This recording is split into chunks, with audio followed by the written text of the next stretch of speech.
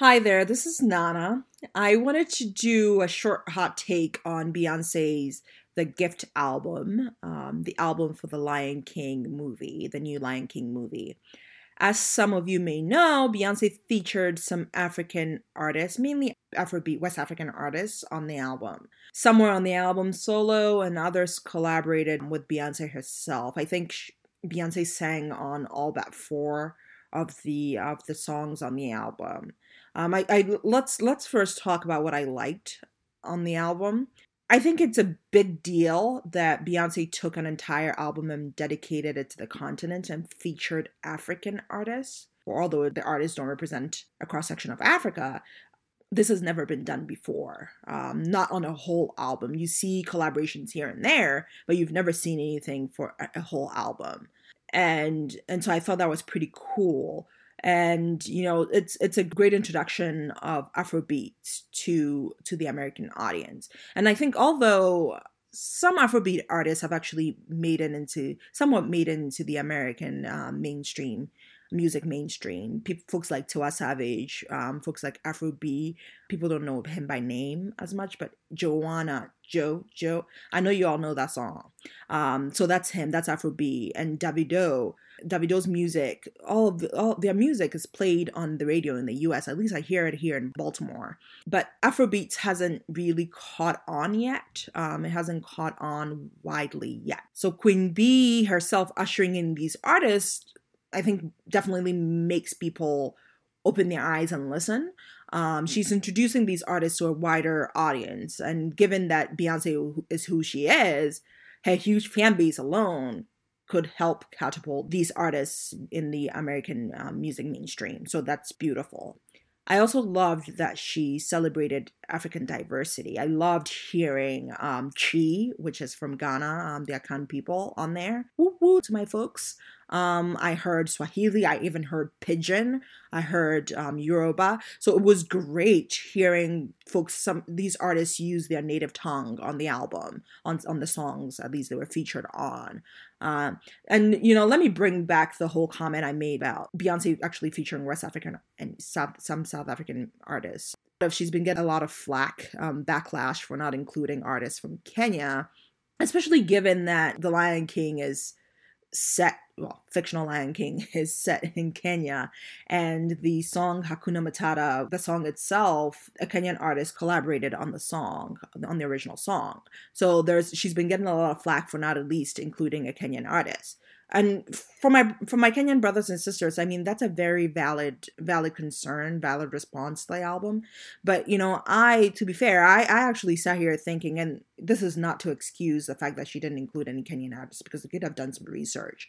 I sat down and actually thought through to see if I knew any Kenyan artists, if I could think of any Kenyan artists off the top of my head. And I think the only ones I could think of was a band, Sauti Sol, the song Shake Your Bom Bom.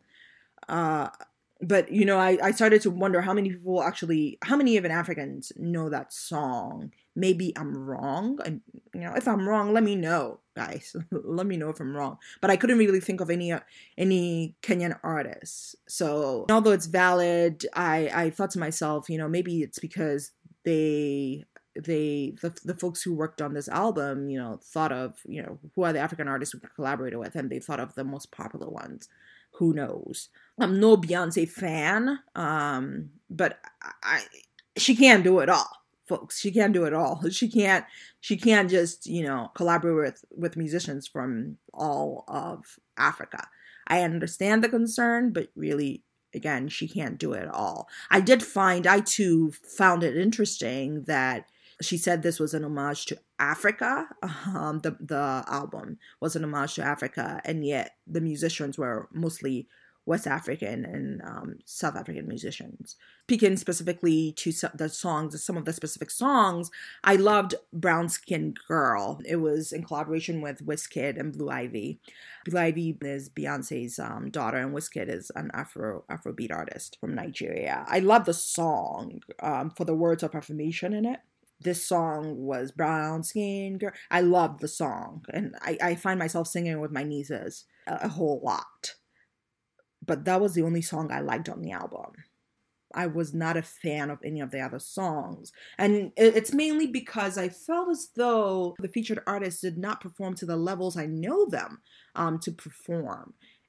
It felt as if the artists were toned down, whether the artists toned themselves down or whether this was the whole vision for the album, I don't know. But it seemed like they were toned down so that the music would be palatable to the American audience. I mean, this is how I felt. I don't know what the intent was. But I found that interesting because, again, as I said earlier, some of the Afrobeat music has caught on in the US. I mean, songs like Fall by Davido, Money Follow You, Banana Follow You, Paparazzi Follow You, Cause I'm in Love with You. You hear it all over the radio. Songs like Joanna that I mentioned before, Joanna. You hear them everywhere, in the lounges, in the bars, in the clubs, across American radio. So, and these songs are kind of classic Afrobeat songs. So I wondered why, if that was what they were seeking to do, why I didn't do that? Because some of the songs the songs that have been introduced to the American mainstream they've caught on. And if that was the aim, I don't think it was necessary. Shatta Wale's song is another classic example of this, where there was a point in the beat where I thought Shatta Wale was going to do shatta, but it didn't happen. I was waiting for it. It never happened. And it's funny because I was listening to the song with that particular song with a group of people.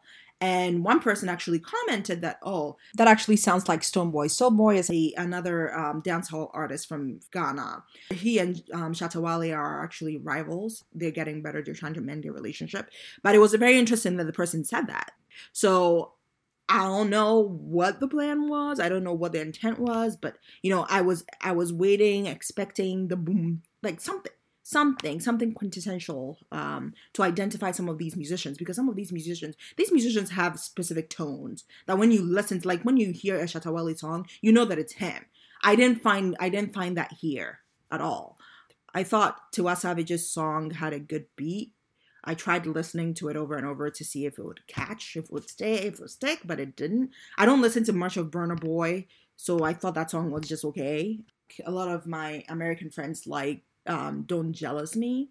I think Techno is on there, Yemi Alade is on there. I thought the song was lacking. So I was actually surprised that folks liked it. And some of these folks who liked it have actually heard Afrobeat music. So I was a little bit surprised, taken aback, because I thought the song was lacking, could have been better. All in all, I applaud Beyonce for trying to introduce the Afrobeat genre to the American listener. But really, the songs on there are lacking, at least to me. And I don't think they showcase the full talent of the African musicians.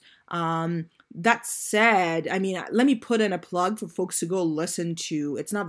Chris Brown doesn't feature African Afrobeat artists on the entire album, but he does have a collaboration with Davido on his newest album. I think the song was very well done. If you ask me, the beats, the sound, the talent of Davido is fully showcased on the song. Take a listen to it. I mean, let me know what you think. The song is called Blow My Mind. Let me also know what your thoughts are on Beyonce's The Gift album. I mean, just chat with me on social media. Let me know what your thoughts are on this.